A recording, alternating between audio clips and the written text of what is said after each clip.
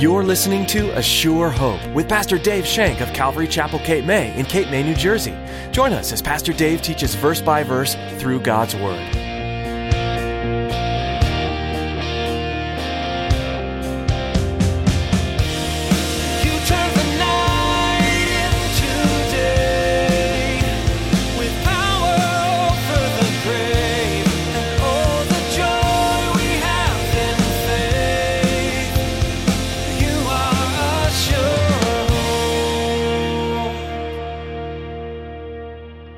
I was thinking about this, and just like Israel, the church should be feared in this sense. Church should be feared in this sense. It should be a place where people know God will conquer them. We come here on Sundays. We come here on Wednesday nights. Why? Because we want God to conquer our hearts. We want God to take care of us and do inside of us what He's done inside of others. We want to be for God totally. It would have been so easy to stay home tonight. It would have been so easy to be on vacation and go somewhere. When the church is truly fulfilling the will that Jesus has set for them, they'll be an undeniable force. Pastor Dave teaches you today about the need for a Christ-centered church. It's through selfless churches that portray the characteristics of Christ that the world is changed. It's those places that make clear to the world the right way to live.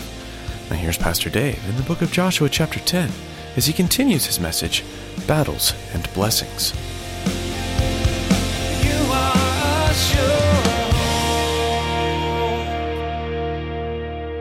That's what a wonderful God is. He doesn't need us. He can wipe out the entire world if He chooses to. But for some crazy reason, He chooses to use us. He chooses to allow us to be a part of what He's doing. I think it's so cool. Sometimes He waits to see our initiative. Sometimes He waits to see, are you going to step out in faith now? Are you really going to step out in faith? See, our willingness to be His partner, our willingness to do that shows Him that we have the faith, that we believe the promises. Because, believe is an action word. Believe is an action word. When you step out on a promise of God and you believe, that's an action word. God's waiting to see that. We talked about steering the ship. Be docked in the dock all you want. You start moving the rudder, the ship's not going to go anywhere. But when it starts to move and you start changing that rudder, the ship moves. God wants to move us, steer us as we move. He wants us to do it. It's not the idea of God helps those who help themselves. The idea is God wants to draw people into a partnership when we see Him working. God wants to draw us in. For some reason, He loves us. In verses 10 through 15, we see the results of the battle as God miraculously fights for Israel. Verse 10, so the Lord routed them before Israel, killed them with a great slaughter at Gibeon, chased them along the roads that to Beth Horon, and struck them down as far as Ascah and Matakah. And it happened as they fled before Israel and were on the descent of Beth Horon, that the Lord cast down large hailstones from heaven on them as far as Ascah, and they died. There were more who died in the hailstones than the children of Israel killed with the sword. Then Joshua spoke to the Lord in the day that the Lord delivered up the Amorites before the children of Israel. And he said in the sight of Israel, sun, stand still over Gibeon, and moon in the valley of Ajalon. So the sun stood still. The moon stopped till the people had revenge upon their enemies. Is this not written in the book of Jahashar? So the sun stood still in the midst of heaven and did not hasten to go down about a whole day. There's been no day like that, before it or after it, that the Lord heeded the voice of a man. For the Lord fought for Israel. Then Joshua returned, and all Israel with him, to the camp at Gilgal. Must have been some battle. They're getting away, Lord. No, they're not. Throws down hailstones. It must have been some hailstones. They were killing people left and right. Wow. Notice that Joshua didn't wait around for the hail to come. He was busy doing what his partnership in God was to do. He wanted to kill them with the sword, but it says the hail killed more than they killed with the sword. God was doing the work. God's miraculous hand in the action gave Joshua the boldness to ask for something even stupendous miracle. Joshua's sitting there, watching all this stuff take place, and he's seeing this wonderful miracle. And all of a sudden he says, you know what? I'm going to ask God for something really special here. I'm going to step out in faith, and I'm going to ask God for something really, really special. He said, keep the day going, Lord. Don't let the sun go down so they can hide, so they can escape. Keep the day going. Let's get this victory before the darkness falls. The sun and the moon had long stood silent. The sun and the moon, too, the number of witnesses. They stood silent. They were witnesses to God's action. But they also had witnessed all the demonic things that had happened all over the earth. Why shouldn't they not allow Joshua to complete his victory over the Canaanites? The sun stood still in the midst of heaven and didn't hasten to go down for about a whole day. And there has been no day like that before or ever since. How was the length of the day extended? We don't know. God said, stop. People get excited. Well, the sun doesn't move. Well, actually it does. They've proven that the sun really does move. It has some motion to it. We know that the earth does revolve around the sun, but there is some motion to the sun. How did it happen? I don't know. God said it. Again, God didn't ask us to understand these things. He asked us to believe Him. Now, we talked about this vaguely the other day. In 1907, a man by the name of Harold Hill came out with a publication that said during the satellite age and during the time of the moonwalk and during the time of space exploration, they were having trouble figuring out all these things that were going on because they just weren't working out mathematically. You know, these geniuses at NASA, these guys that have brains that are this big. Though they couldn't figure out why their rockets weren't going where they're supposed to go and why the time frame wasn't working. And supposedly the story goes that there was a Christian amongst them. There was a Christian amongst them, and a Christian amongst said, I know why. You haven't considered the long day of Joshua, nor have you considered the 40 minutes of Hezekiah. And when they figured them into the equations, the rockets went where they were supposed to go. Now, you can go on the internet, and I'm guaranteeing you that you will find a lot of information there debunking this theory. You have to make up your own mind, and you have to make up your own decision on this. You can believe what you want to believe, but I happen to believe that it's true. I happen to believe that God could do that. That's one way of God making a witness to these brainiacs at NASA. Because supposedly, since they've been using these equations, because of this, everything's been working out the way it's supposed to work out. Again, you can criticize this account, you can poo-poo it, and you can pop-pop it, because there's a lot on websites that do. They had revenge on their enemies because the sun stopped. Joshua did not ask the Lord to do the fighting for him, even though God did some of that. Joshua simply asked God to do a miraculous work to give him an opportunity to fight for him. That's so cool. When we work in partnership with God, it always touches our hearts like a place of Gilgal, the place where Israel was conquered by God. Remember, they were in Gilgal, and God conquered them. God made them into spiritual people, believing people, and He did many, many things in Him.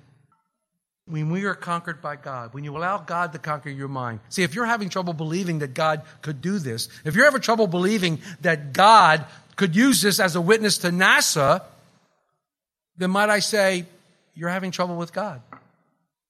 You know, I fight with people all the time about God's Word. I fight with people all the time about, is there a God? And I always say the same thing to them. Go back to the very first page of the Bible. Go back to the very first page of the Bible, the very, very first verse in Genesis, where it says, in the beginning, God. Stop right there. In the beginning, God. If you cannot reconcile that, if you cannot divide that, do not go any further. Do not go any further. You must reconcile in the beginning, God. To reconcile that means that He exists and that He was there beforehand, His preeminence. That needs to be reconciled before you can go any further. Because if you can't get that one phrase, the rest of the Bible will make no sense whatsoever. There's never been another day like this. Never been another day like this. Joshua returned and all of Israel went with him back to Gilgal. We'll talk about that in a minute. Verse 16 through 27, we see the end of the battle and we see the execution of the 5 kings. But these 5 kings had fled and hidden themselves in a cave at Makkedah. And it was told Joshua, saying, the 5 kings have been found hidden in a cave at Makkedah. So Joshua said, roll large stones against the mouth of the cave and set men by it to guard them. And do not stay there yourselves, but pursue your enemies and attack their rear guard. Do not allow them to enter their cities, for the Lord your God has delivered them into your hand. Then it happened, while Joshua and the children of Israel made an end of the slaying them with a great slaughter, till they had finished, that those who escaped entered 45 cities. And all the people returned to the camp, to Joshua at Medekah, in peace. No one moved his tongue against any of the children of Israel. Then Joshua said, open the mouth of the cave and bring out those 5 kings to me from the cave. And they did so, and he brought out those 5 kings to him from the cave, the king of Jerusalem, the king of Hebron, the king of Jarmuth, the king of Lachish, the king of Eglon.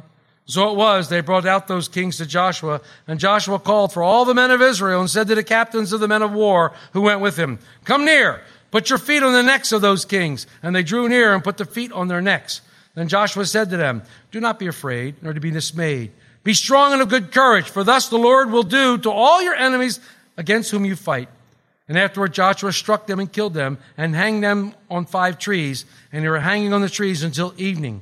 So it was at the time of the going down of the sun that Joshua commanded, and they took them down from the tree, cast them into the cave where they had been hidden, and laid large stones against the cave's mouth, which remain until this day. Joshua will not allow anything, even the personal captures of the king, to keep him from the Lord's victory. Leave the kings there. They're not going anywhere. Roll a stone in front of the cave. They can't get out. We'll come back and deal with them later. Let's finish the victory for the Lord. We have another striking similarity to the book of Revelation. Not only does the false Lord of righteousness, Adonai-Zedek, lead a group of nations against Joshua, who was come to possess the land, but also in the midst of their feet, the kings hide in caves in fear of the conquering Joshua. Many, when Christ is coming back in Revelation 6, 15, and 16, they hide in caves. They run and they hide in these caves. From this time forward, the people of God, Israel was firmly planted now in the land. They had taken control of the land. They had defeated these major kings. The people of Canaan know now beyond a doubt that God had given the entire nation to Israel. They knew they were defeated. Their respect is so great that it says in verse 21, no one moved his tongue against the children of Israel. No one said a bad word. You know, I was thinking about this, and just like Israel, the church should be feared in this sense. Church should be feared in this sense. It should be a place where people know God will conquer them. We come here on Sundays. We come here on Wednesday nights. Why? Because we want God to conquer our hearts. We want God to take care of us and do inside of us what He's done inside of others. We want to be for God totally. It would have been so easy to stay home tonight. It would have been so easy to be on vacation and go somewhere. It would have been so easy not to come and hear the Word of God. But choosing to hear the Word of God means you want to be conquered by God. You want Him to be your God. You want to be His chosen. You want to be His child. And so you've come with ears open, listening and saying, God, teach me your Word that I might apply it to my lives. And this is what we need to do, and this is what it's supposed to do. And the idea here is, we're going to keep coming as long as God is conquering. If God's doing a work in me, I want to be around Him. I don't want to be anywhere else. There's no place I would rather be than here, teaching. There's no place I would rather be than here, fellowshipping with you. There's no place I would rather be. Sunday, Wednesday, if I had my way, we'd have it every week, every day of the week. It's just so wonderful. But there's so many churches who present a harmless God who demands no surrender from His people. God wants us to surrender totally to Him. That way He can use us. He can use us and mold us into the image that He wants to make of us, and that image is Jesus Christ.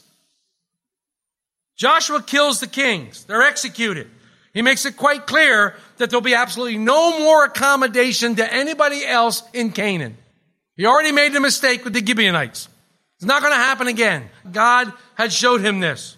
There's no place for those type of people in our spiritual lives. We cannot ever give room for the enemy, no matter how small. There is no place for an enemy in our lives, and that means the big C word, compromise. There is no place for the enemy in our lives. However, we compromise so often. We compromise and we allow things in that God says, I don't want that in there. This is the house of the Lord. Why would you bring that into you? I don't want that part of me. All ground that we have, all ground that we walk on, all ground that is ours belongs to our Savior Jesus Christ. I should take my shoes off because I'm standing on holy ground. I'm standing where Christ stood because Christ is in me. He's in you. Christ is in us, and where we are is holy. Why do we try to mix a holy God with an unholy world? Why do we try that so many times? It's an idea of partnership with God in pursuit of victory. God promises victory over all your enemies whom you will fight. There, He has promised me, not only has He promised victory, but He says to you, the victory is won. The victory is won. In me you may have peace. In this world you will have tribulation, but be of good cheer. I have overcome the world. That's a past tense statement. It's not, I will overcome the world. I have overcome the world. That's a past tense statement. Move a little more quickly, and I'll try to finish up here.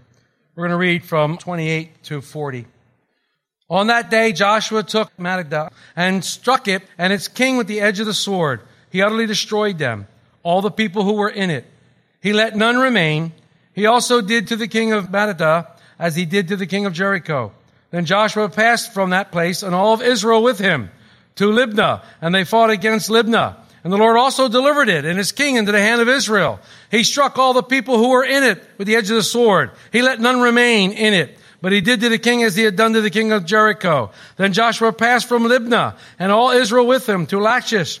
And they encamped against it and fought against it. And the Lord delivered Lachish into the hand of Israel. He took it on the second day and struck it with all the people who were in it, and with the edge of the sword, according to all that he had done to Libnah.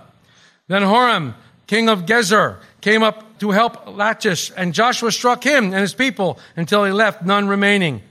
From Lachish, Joshua passed to Eglon, and all of Israel with him, and they encamped against it and fought against it. They took it on that day and struck it with the edge of the sword, all the people who were in it. He utterly destroyed that day, according to all that he had done to Lachish. So Joshua went up from Eglon, and all Israel went with him to Hebron, and they fought against it.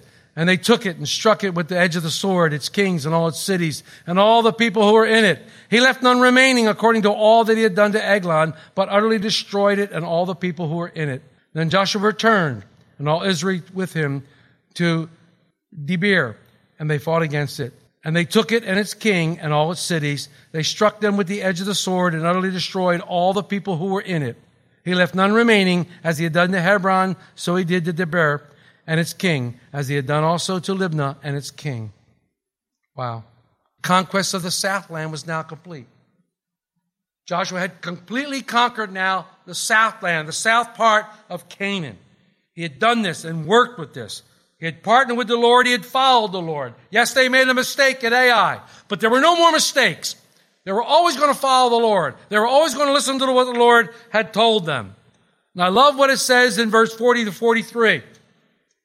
So Joshua conquered all the land and the mountain country in the south, and the lowland and the wilderness slopes and all their kings. He left none remaining, but utterly destroyed all that breathed, as the Lord God of Israel had commanded.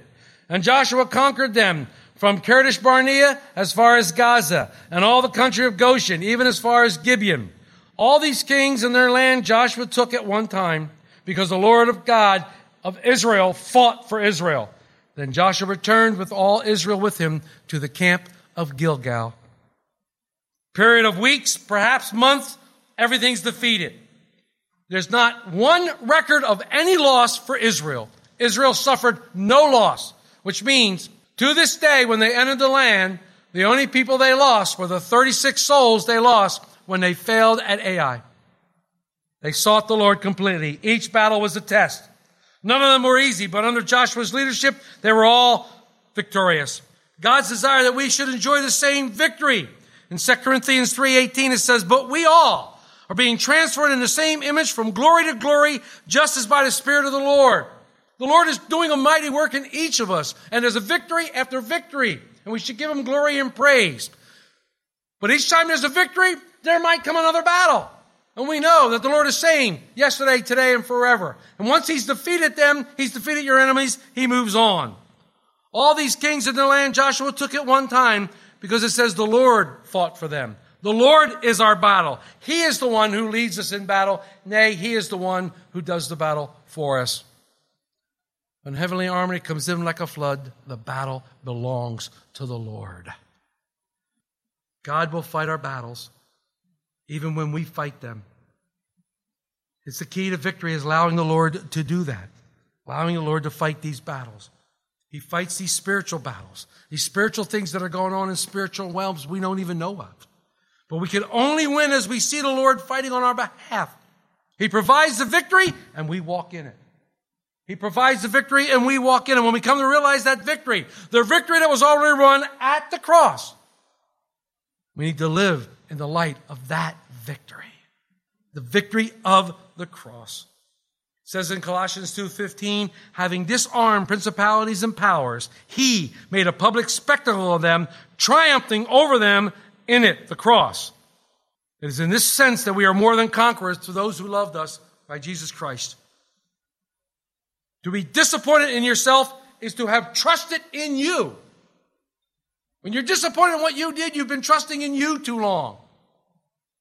It shows that we tried to fight the battle on our own resources.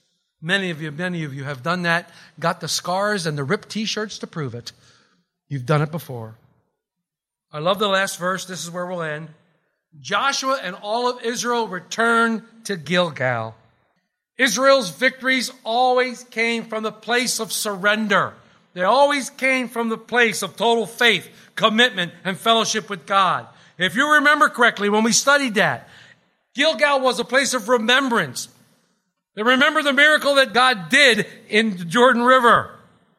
It was a place of resurrection where they came out of the river into the new land. It was a place of renunciation where they cast away their flesh through circumcision and dedicated themselves wholly to God. They came back into fellowship with the Lord when he took away their reproach and had fellowship with them. It was a place of restoration. They tasted the new food of the land and they were filled. And it was a place of revelation because they met the commander of the army of the Lord there. The victorious life, Christian, the victorious life that we have has its roots firmly embedded in one place and one place only, the cross of Jesus Christ. That is where the victory was won. That is the place where Christ was crucified. The place where not only Christ was crucified, but we were crucified with Christ at that place. Sin was defeated. Sin was gone. It was taken away. Where he died was a place where we died. When he was resurrected, we've been resurrected into that new life and newness of life. We've renounced our sin, and we've come back into fellowship with God the Father through what he did on the cross. A place where we no longer hunger for real food, but we hunger for righteousness. We hunger for the Word of God, which is why you're here today. It's a place where we too realize that Christ now is the captain of our soul, the captain of our peace. You are a sure. Our time with you is running short for today's edition of A Sure Hope. Pastor Dave will continue this journey through the book of Joshua when you join us next time. But for now, you can listen to this teaching and others from this series online at ASureHopeRadio.com. We'd also encourage you to download these messages so they're available wherever you are. We know how busy life can get, but there's always time to pause, even if only for a few minutes. Those short breaks could be filled with the study of Scripture, getting to know God better through His Word. You can also subscribe to our podcast on iTunes, gaining access to the latest messages as soon as they're posted. Find out more at ASureHopeRadio.com. If you're looking for a church family and happen to be in the Cape May area, we'd love to have you join us for a time of worship and Bible study. Calvary Chapel Cape May meets weekly on Sunday at 10 a.m., and we offer nursery and Sunday school where your children will be well cared for as they learn about the love of Jesus. Give us a call for more information. Our number is 609-884-5821. Again, that's 609-884-5821. Or just visit ASureHopeRadio.com. Thanks for listening to today's message on A Sure Hope. We pray you continue to be blessed as you study the Word, and that you discover Jesus working in your life. Pastor Dave will be back soon for another edition of A Sure Hope.